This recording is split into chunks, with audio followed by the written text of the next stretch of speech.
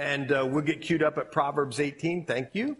And but before we do that, you've been watching the news and you've seen the atrocities and the things that have gone on. And to a small country like that, that's like 9/11 times 10 or 15 or 20 or something like that. And it's just horrible and horrific to see what has gone on.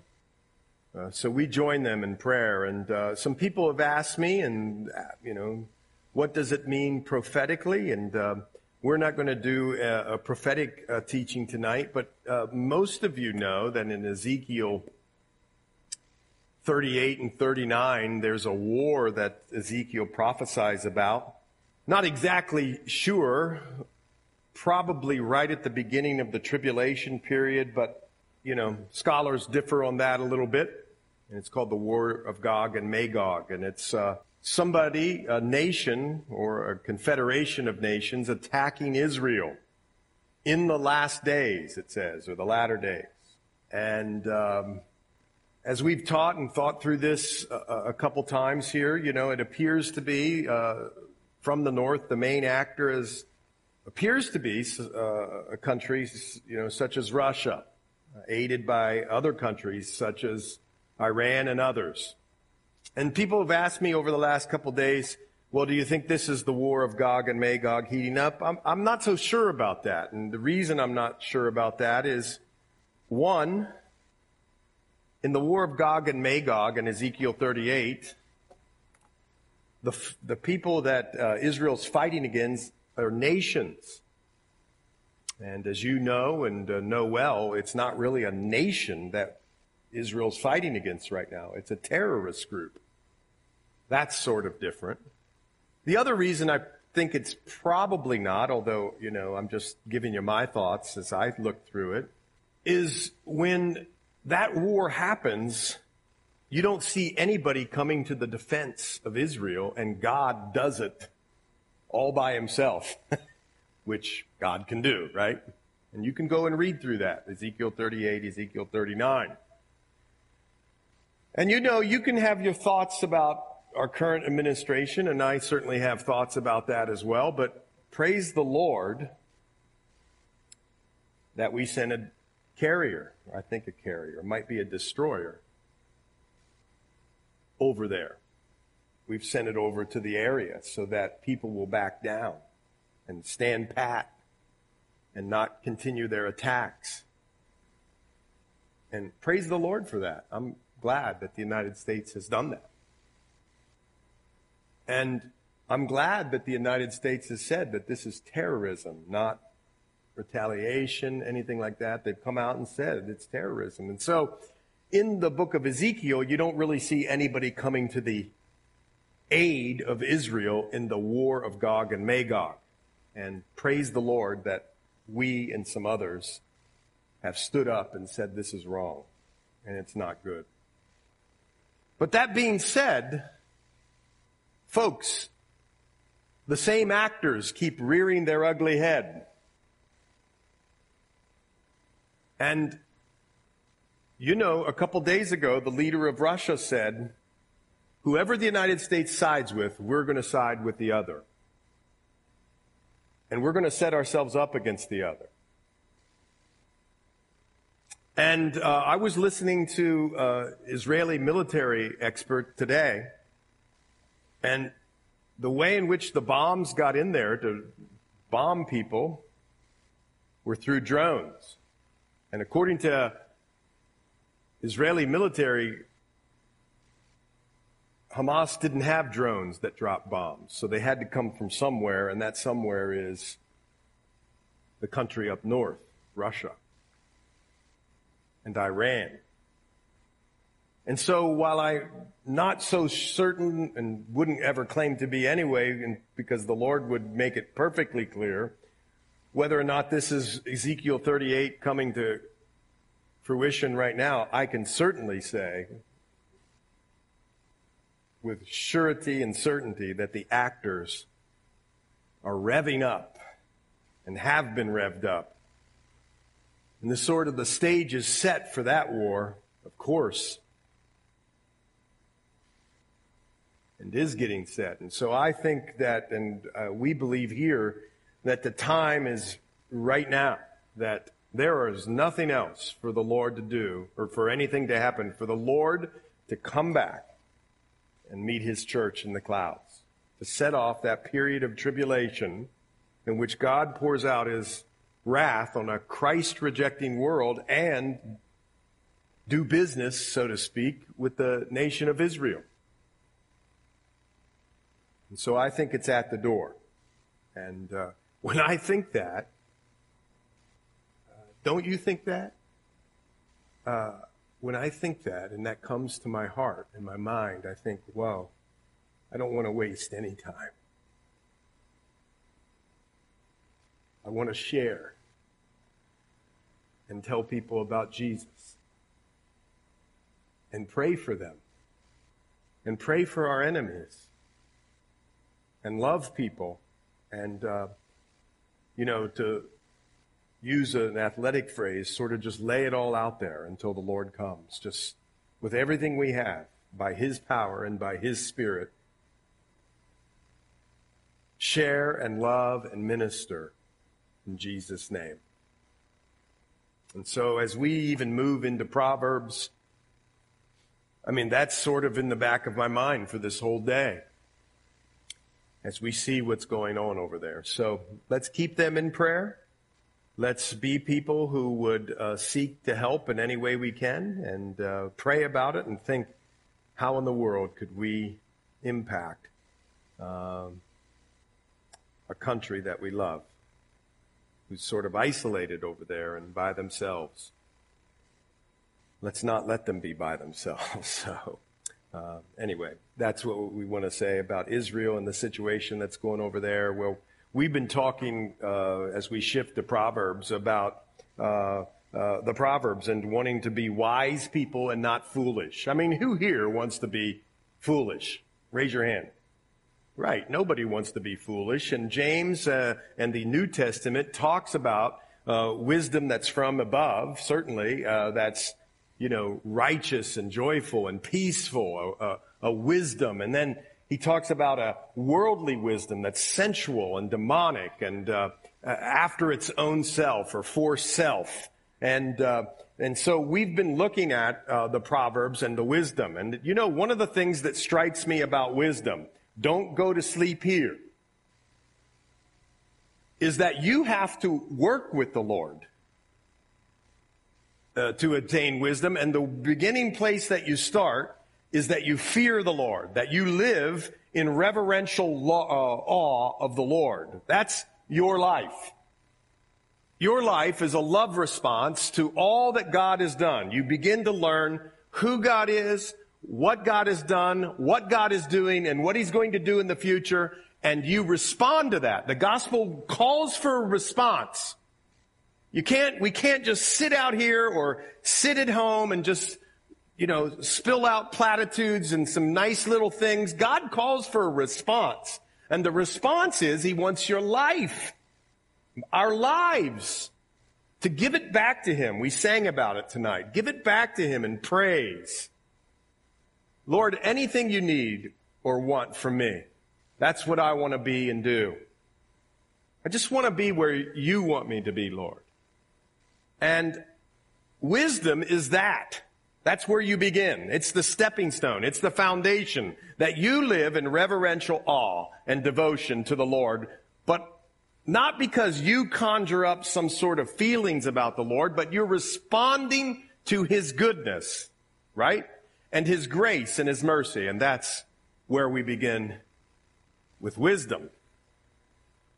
And so we've been looking, and it's interesting because every time you get to a new chapter of Proverbs, you sort of scratch your head and you say, why does he jump around so much? Why doesn't he put it into some sort of logical, there's a lot of information here about what comes out of your mouth. Why doesn't he put it all in one chapter? Why is it in every chapter? And there's a lot of information in here, scripture here about being lazy versus being a hard worker. Why doesn't he just put that in sort of a logical one chapter thing so that I can grasp onto it? Well, first of all, it's the glory of a king to search out a matter. It's good when you search. But the other part about this is the Lord, in his infinite wisdom, put together Proverbs into 31 chapters, one for each day. And every day you're going to come and you're going to navigate life according to God's wisdom. And you're not just always going to have one topic that you're going to be dealing with during the day. I mean, just think about today's day and all the different things that you did today. And you needed wisdom. You might have been tempted to be short with somebody. You might have, you didn't know which way to go in a line, or what, if you were in the airport, what, do I go that wing or that wing? Well, you didn't know maybe something at work and you needed wisdom. And what's interesting about Proverbs is each chapter sort of gives you a little bit of everything, so that every day as you're studying and reading this, God can impart to you wisdom that you need for the day. It's so graceful, and it's so giving, and it's so wonderful that the Lord would do it that way. Well, here we get to 18, and we get to a place I love to talk about 18 verse 1 and 18 verse 24. A man who isolates himself seeks his own desire. He rages against all wise judgment. And so this is, in the Hebrew, very hard to put together. Here are some of the different interpretations. I know of 3. One is, if a person wants to improve himself, like, for instance, if you wanted to know the Bible, like you said on January 1st, I really want to know the Bible. Well, you wouldn't wait till December 30th and start. Amen? What you would do is you would start to put away the things that are hindering you from reading the Bible, knowing the Lord of the Bible, and you would start on January 1st and you'd do just a little bit at a time. And when you got to December 31st, whoa! And that's sort of, some people believe, what this scripture is talking about.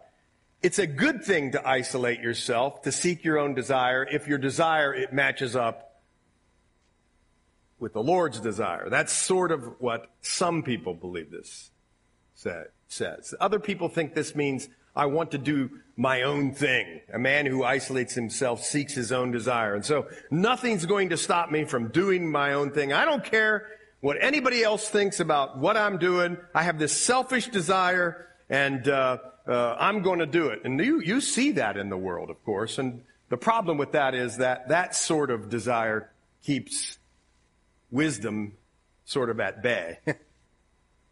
That's a foolish thing to do, is what some people believe that Scripture is talking about. But, because of the last verse, this is real revolutionary stuff right here that Solomon's laying down by the Holy Spirit. I've had people come to me and say, I just don't have any friends in the church or wherever. I don't have any friends. And this is sort of hard to say sometimes, but the Bible says it, so I guess I'm going to say it. In order to have friends, you got to be a friend.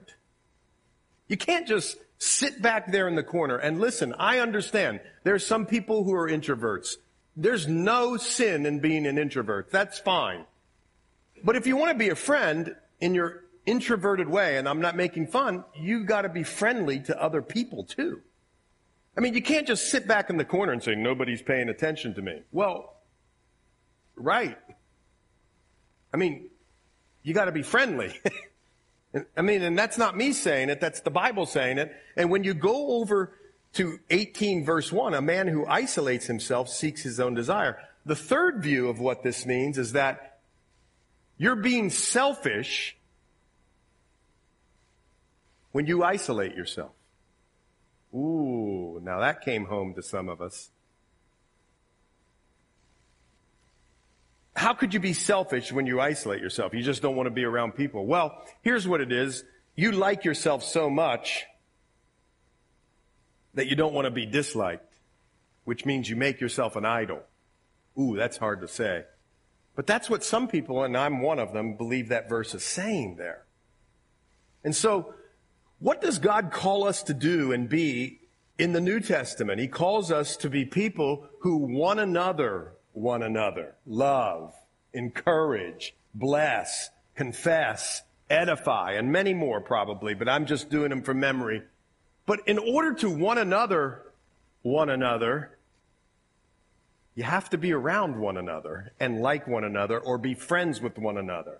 And in order to be friends, you got to be friendly. Now, some of you are like looking at your nails like, hey, I got lots of friends, so I don't need to hear this. But let's help. Let's bring people alongside of others so that we're not having isolated people here. Now, I know some of us like to be isolated. But I mean, think about what the Lord is calling us to do. You don't have to be the Billy Graham and the 100,000 and the TV and the spotlight on you. But you can go get somebody a cup of coffee and sit with them and ask them how they're doing. And not just talk about yourself all the time. Just sincerely take a great interest in another. That's being friendly. You could pick up the phone and call somebody and say, you know, the Lord just put me on your heart today, and I just wanted to, if I could call you and pray for you. That's being friendly. Or you could smile. That's being friendly. And so the Lord puts that in here because he knows that we're the body of Christ, and he wants us to love one another and be tight-knit. And of course, he can do it. Well, how about this? A fool has no delight in understanding.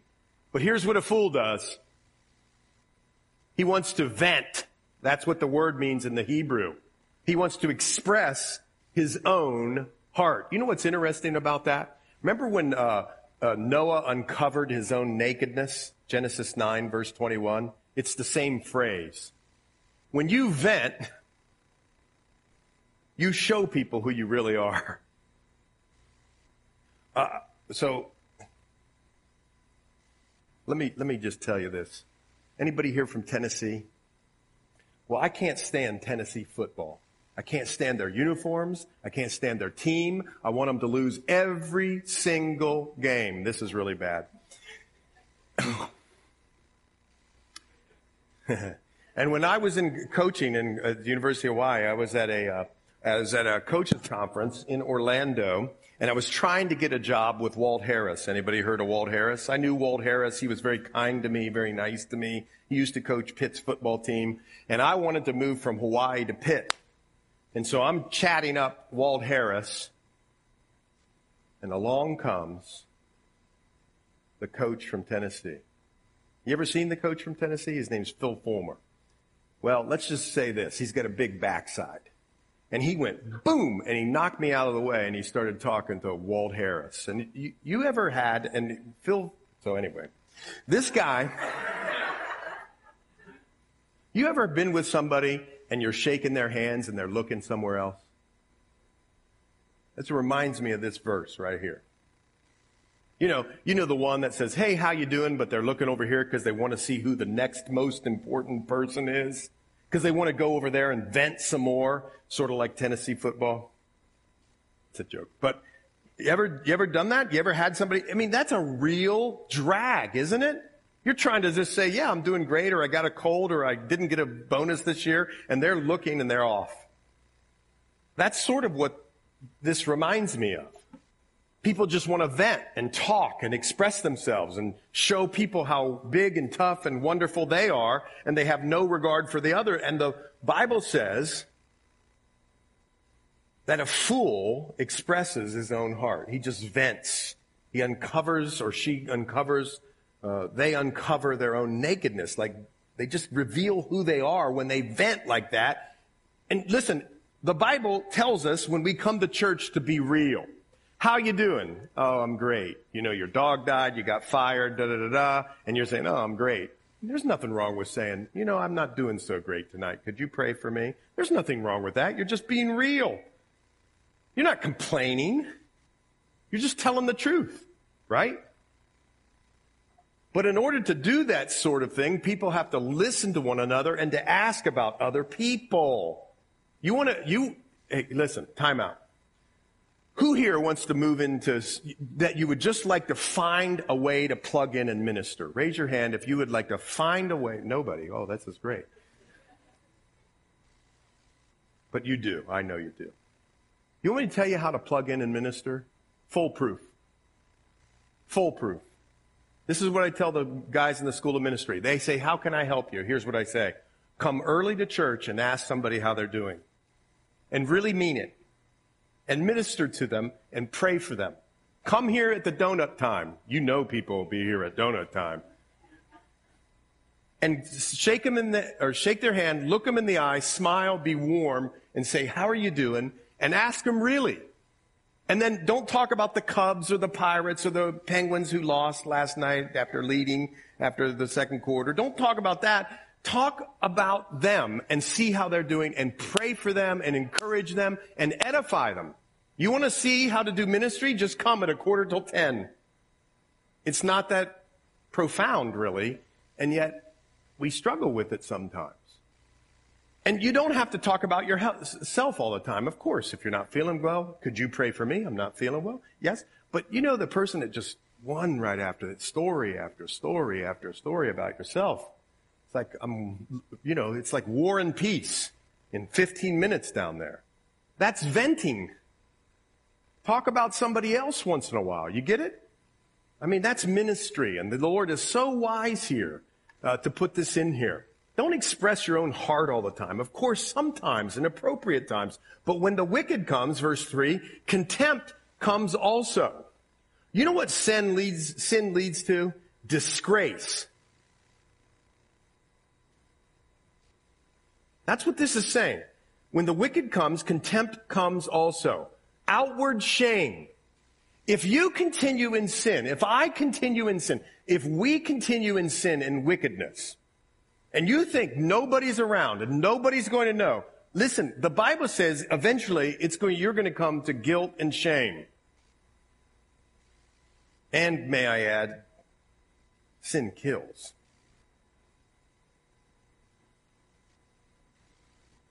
So we know that. And with dishonor comes reproach. Don't ever forget. You know it. Whatever you sow, you will reap. And that's a principle of the Lord's that will never fail. Galatians chapter 6. And then we move on to this. And I'm so convicted about this because I tell you this all the time, but this is true. Gary Chapman said there's 4 love languages. Well, he missed one. And it was at my house.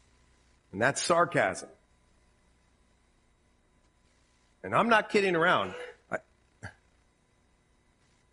My whole life was built on sarcasm. That's how my family told each other they loved one another. If they teased you and was sarcastic and all that sort of thing. And then I get to a verse like this and I'm like, oh man. The words, can it say woman's? Are the words of a man's mouth, it's a joke, are deep waters. Are deep waters, and the wellspring of wisdom is a flowing brook. If you'll participate with the Lord and live in fear and reverence, and then you start to apply yourself like this. I mean, you're working and you're doing and you're seeking and you're seeking the Lord's face and you're praying out of just this glorious response to the God who loves you, and you're walking with God and you're talking with God and you're letting Him tell you that He's your own. Don't glaze over. I know I say this every week, but if you're doing that, you see, you're going to become wise and the Lord is going to develop something deep in you. And in fact, it's no longer you who's going to be living. It's Christ crucified in you. Which means when Christ crucified's in you, by the way, last couple verses, you won't talk about yourself all the time. Because you're dying to self to allow Jesus to live in you. Jesus cares about other people.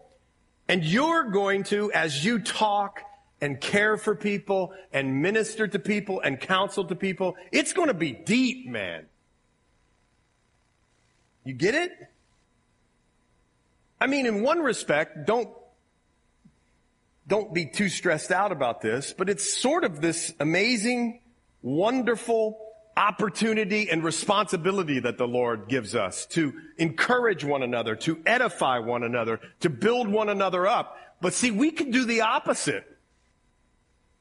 With this, and what is coming out of this is really coming out of this heart. So as the Lord builds you up, and you're spending time with Him, and He's molding and shaping you as the potter would the clay, what comes out of your mouth becomes really deep and really refreshing and really gives satisfaction to spiritually thirsty people. They come around and they're dry and wrinkled and beat up and worn out. And you come around and there's something about you because you've been with the Lord, or the body of Christ because we've been with the Lord. And you say something right. Hug them, cry with them, love them. And it's deep. Guys, you don't have to write books, sell CDs. You want to really minister, get down in the muck and the mire with people where they are and love them and speak to them in a kind and encouraging and truthful way and give them the truth. There's a depth there and a refreshing, and it's a wellspring. A wisdom is a flowing brook. And I think about this because one of my favorite things of the Bible, one of my favorite themes is that Jesus is the voice, or has the voice of many waters. I mean, Jesus could be a hurricane to some, but a stream for your soul to others who need it, right? And see, when Jesus lives in you, you could be deep water or a brook. Man, what a privilege it is to be used by the Lord. And you go on and it says it's not good to show partiality to the wicked or to overthrow the righteous in judgment. I mean, the Bible tells us, when somebody comes into your fellowship, don't look at the rings on their finger and the clothes that they wear, and go over there and sit with them because, they must be from, the right side of town or whatever. Who did Jesus look for? The lost and the hurting and the broken. And that's what Solomon was coming to find out and trying to teach his children here in 18. 6, a fool's lips enter into contention, and his mouth calls for blows. And his fool's mouth is his destruction, and his lips are the snare of his soul. Fools just are blowhards.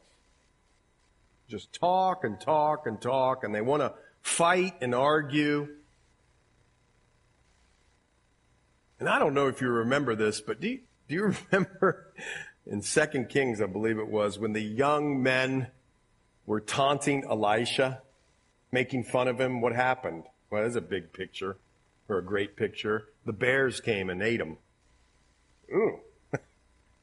And that's sort of what happened. A fool's mouth is going to lead to your destruction. Your lips are the trap of your soul. And then how about this? I mean, words are important, folks.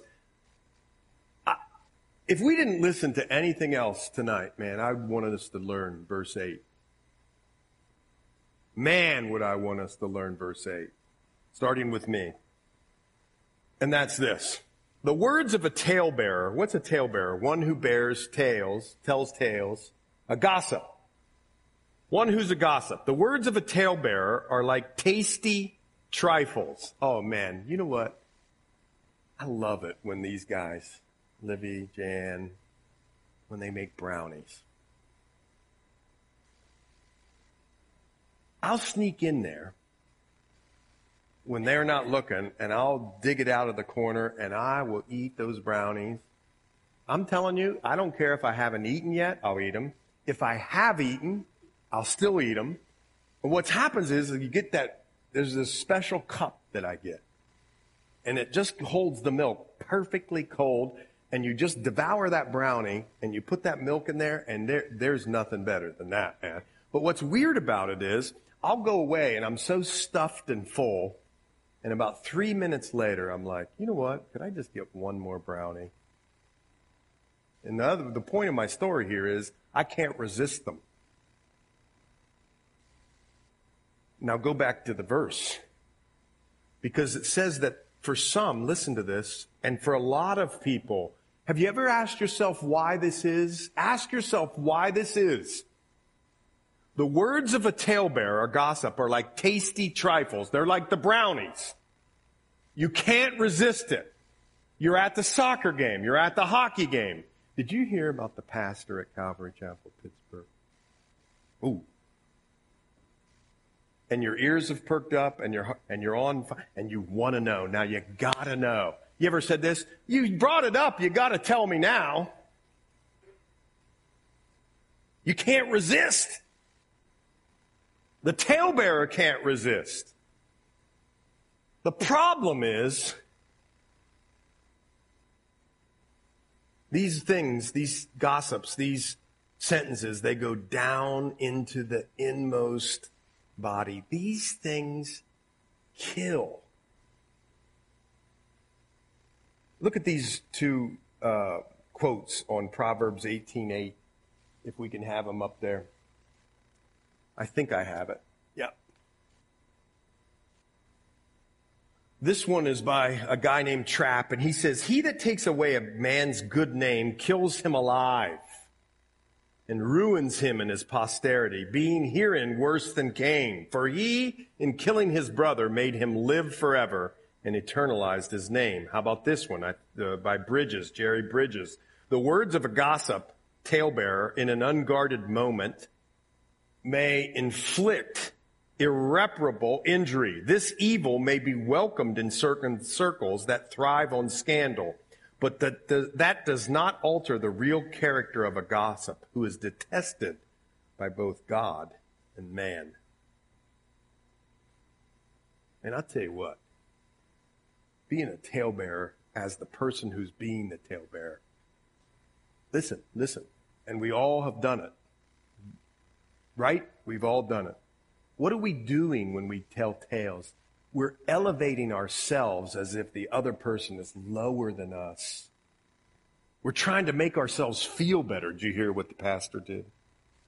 I'd never do that. Or whatever. And to the person who is having the tale told about them, you're creating an image in the people who are listening's head that's not accurate and true. I got to tell you, we're going to see this here in a minute. I'm not the smartest person in the world by far. And I just,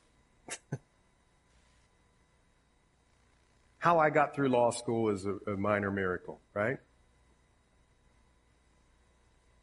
But if I've learned one thing in law, in practicing law over the last 25 or whatever years, it's this.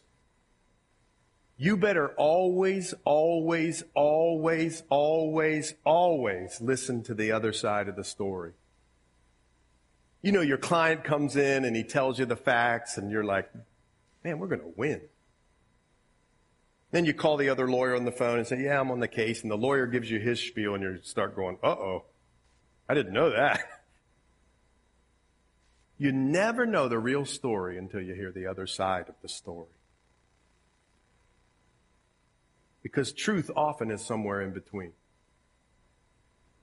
And so I would just caution us, what do you do when you have a friend and you're at the soccer game and they're starting to tell tales? What do? Turn the conversation. Say, how could we pray for Mary or Gertrude or whatever her name is, or Jimmy, whatever the person name they're talking. How could we pray for him? Let's not talk about it. How can we pray for him? Or if that won't work, just leave. But don't participate. Man, it's all through the Proverbs. And of course, this one, he who is slothful, verse 9, in his work is a brother to him who is a great destroyer, the one who steals. I mean, look, if you're slothful at work, you're stealing. You know that, right? If you're slothful at work, you're cheating your boss or your company out of what they're paying you. So don't be slothful. In fact, make it worship. Worship unto the Lord and work hard at your job and have everybody be able to count on you and be responsible. And when they ask you why you're such a responsible employee, say this.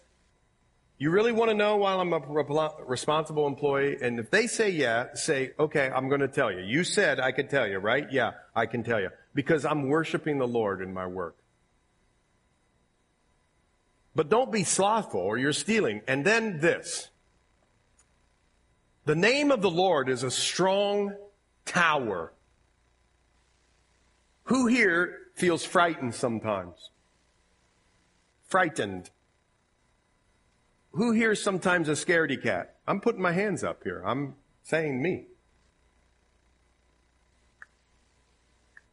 How about sometimes have you ever said, I wish I was just tucked away somewhere, cozy, away from the world?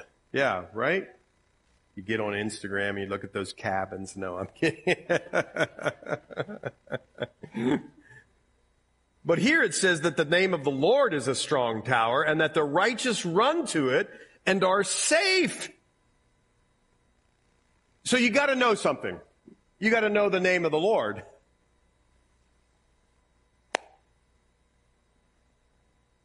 Yell out a couple things that you would say is the name of the Lord. If I asked you this on a test, what would you say? Yahweh. What'd you say? Jesus. Almighty. What else? Elohim. Ooh, they're coming so fast now I can't hear. What'd you? Got it. Good. And I'm thinking too that you go back to Exodus. And you all know this story, but go back to Exodus, calling upon the name of the Lord. And you go to Exodus 34.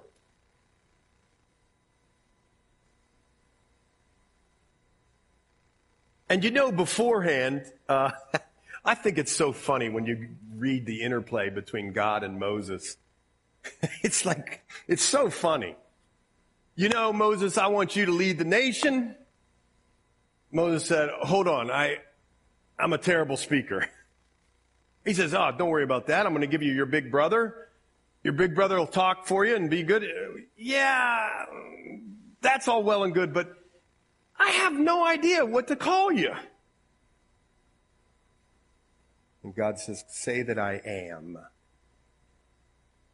Jesus, by the way, in the book of John fills in all the I am statements, but God himself does it in chapter 34 of the book of Exodus. In verse 5, now the Lord descended in the cloud and stood with him there, Moses, and proclaimed the name of the Lord. And the Lord passed before him and proclaimed, here it is.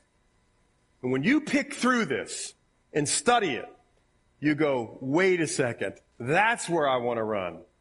First of all, guys, gals, according to the Bible, do you know this, that we're all inherently sinful? A lot of people don't know that. A lot of people say, I'm a good person, and I know what they're sort of getting at, but that's not what the Bible says. The Bible says without Christ in your life, you have a heart that is deceptively wicked. Who could know it? And the Bible says that the soul that sins, this is alliteration, and I sometimes screw this up. The soul that sins shall surely die. There we go. That's tough for me. Your heart is deceptively wicked. We're all like sheep that have gone astray. Amen? You with me? So you go back here and you go, okay, If the Bible tells me my heart is wicked, and then the wages of sin, the thing that I get for being a sinner is death, spiritual death, I'm toast.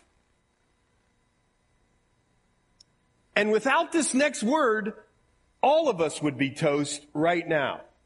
Because the Lord said to Moses, the Lord God, that's who I am. And he said, I'm merciful. And I don't want us ever to stop wondering, being in wonder and awe of God who is mercy. Don't just say it like Christianese. Wipe away Christianese. That's vanity. It's nothingness when we just throw around terms. But when we use the term and we know what the term means, God withholding from us what we deserve. Ooh. You see, I want to run to that, or to him. He's a strong tower because why? He's merciful. You're going to find protection there because I got news for you. You should be toast. I should be toast. When I think of the things I did, ooh, I should be toast. And maybe you think that way too. Maybe you know those things too. And you come back and you realize that he withholds what you deserve. Whew, man. Merciful. That's where I want to run, to mercy, God's mercy. I want to run and proclaim at his high tower that he is the Lord because he is gracious. He gives to me what I don't deserve. How long suffering was the Lord with me? How long suffering was the Lord with you? He spoke to you. He gave you the gospel. You gave your life to Christ. You surrendered your life to Christ. But you went down every other road. I went down every other road. And here's the Lord just, You think you might want to come back this road? Long suffering. Oh man, just to think about how much he was patient with me. And he abounded in good, or he abounds in goodness, and he abounds in truth. You know, I think Americans, Christians, I think we're fooling ourselves half the time. We grow up in a country where we don't keep score at a baseball game. That's the dumbest thing I've ever heard in my life. I'm just going to be honest. How in the world do you not teach your kid that when you get beat, go over and shake their hands and say, you did a great job. And I'm going to work harder and I'm going to try to beat you next time, but you did great. How in the world do we not have score in baseball or football or anything? Why? Because we're going to hurt somebody's feelings? We coddle everybody. And no one learns how to pick themselves up and keep going again. Nobody. Not now. We're too afraid of hurting people's feelings. You kidding me? That's part of life. One of the things you're doing as a parent for 18 years is helping your kids get up off the ground and keep going. And sometimes you got to tell your kid the truth. That's what I'm getting at. You know, you screwed around from Monday through Thursday. You wanted to win the game, but you didn't do anything. I mean, you probably say it nicer than I'm saying it now, but when I talk sports, then we're in trouble. Right? If you want to improve and try and be better at it, well, maybe you ought to go out and dribble a little bit instead of, eating potato chips all week or whatever, right?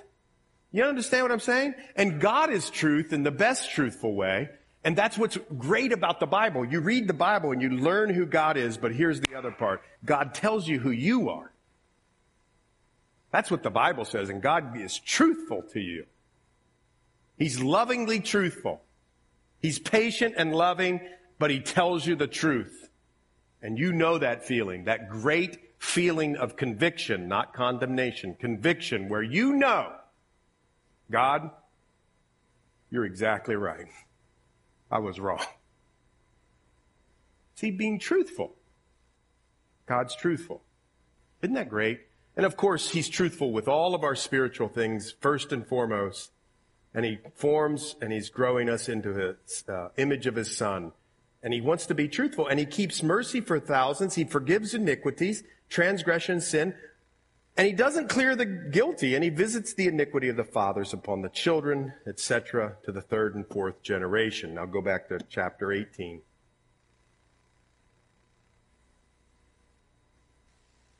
We're righteous people. You know that? If you've surrendered your life to Jesus Christ, you don't say, am I righteous or not? You say, on your knees, praise the Lord.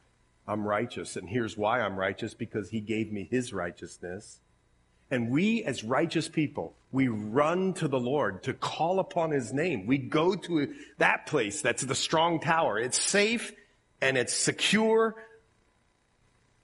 but it's a tower because of the war that we're in. We run to it and are safe. Now, the rich man's wealth is his strong city, and like a high wall in his own esteem. And before destruction, the heart of a man is haughty. Of course, you know that verse. Pride leads to destruction. And before honor is humility.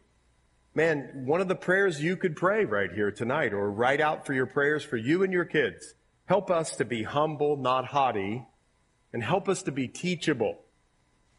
And you know Jesus was humble. You could look it up in Isaiah 52, and you could look it up in Philippians 2. And he who answers a matter before he hears it, hey, this is great marriage advice. And Jan would tell you that I'm perfect at this one. I'm kidding.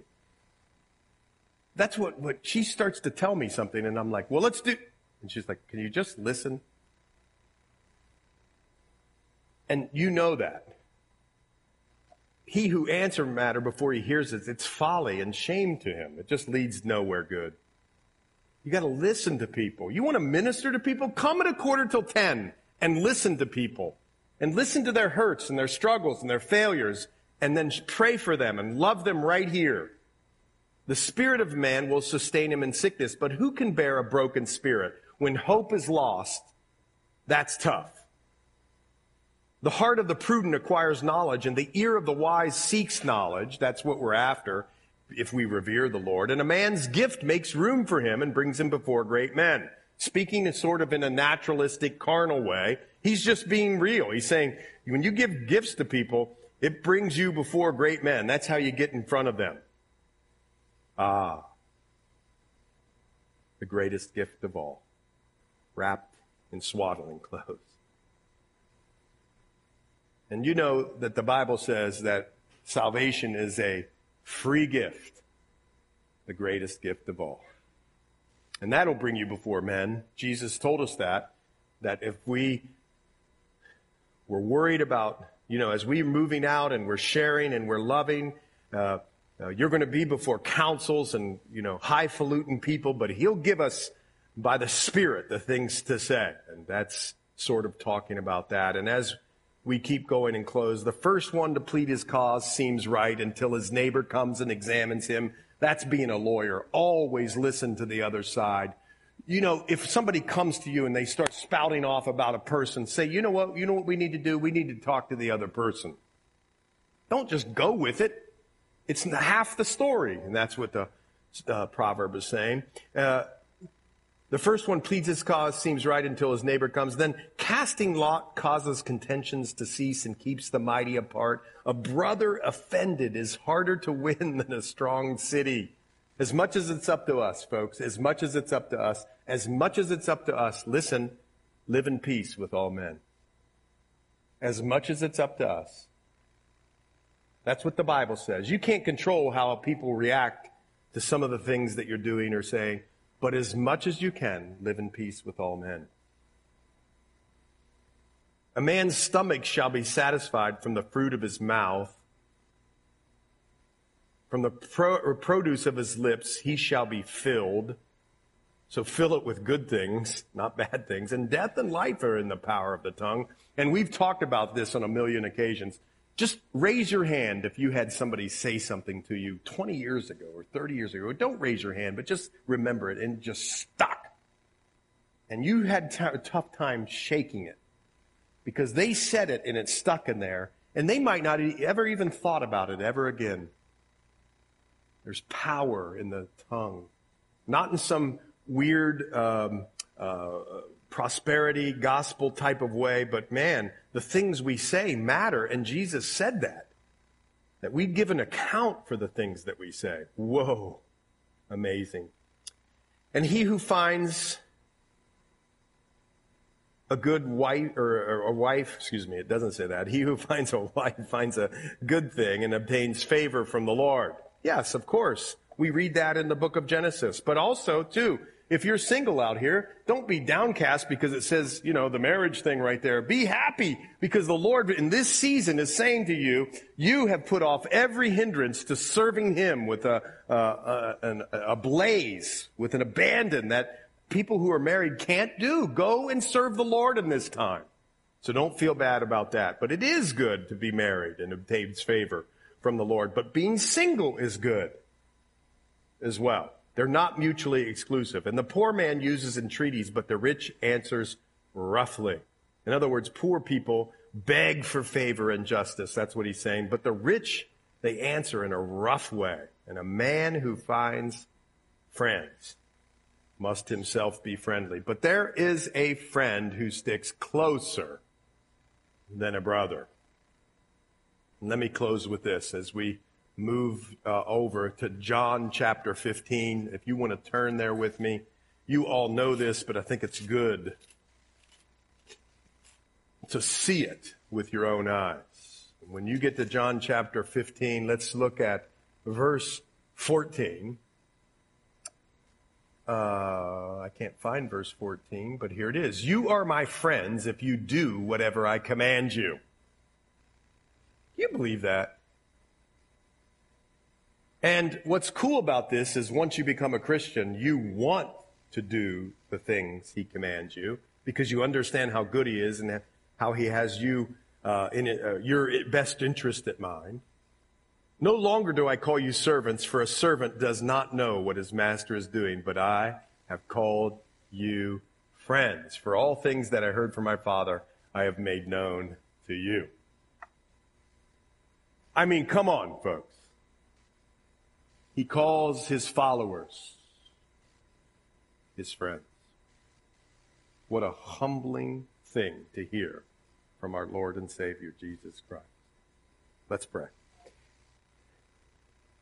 Well, Lord, we come to you this evening with heavy hearts for Israel. And we don't want to forget to lift them up again to you and ask you, Lord, that you would bless them in a mighty way, that you would heal and bring justice and put things right.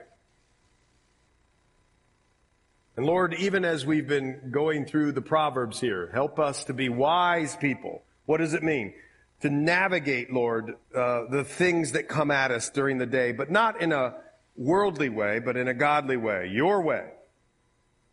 And so help us as we live in fear and respect and awe of you, as we give our lives back to you, that you would make us wise people.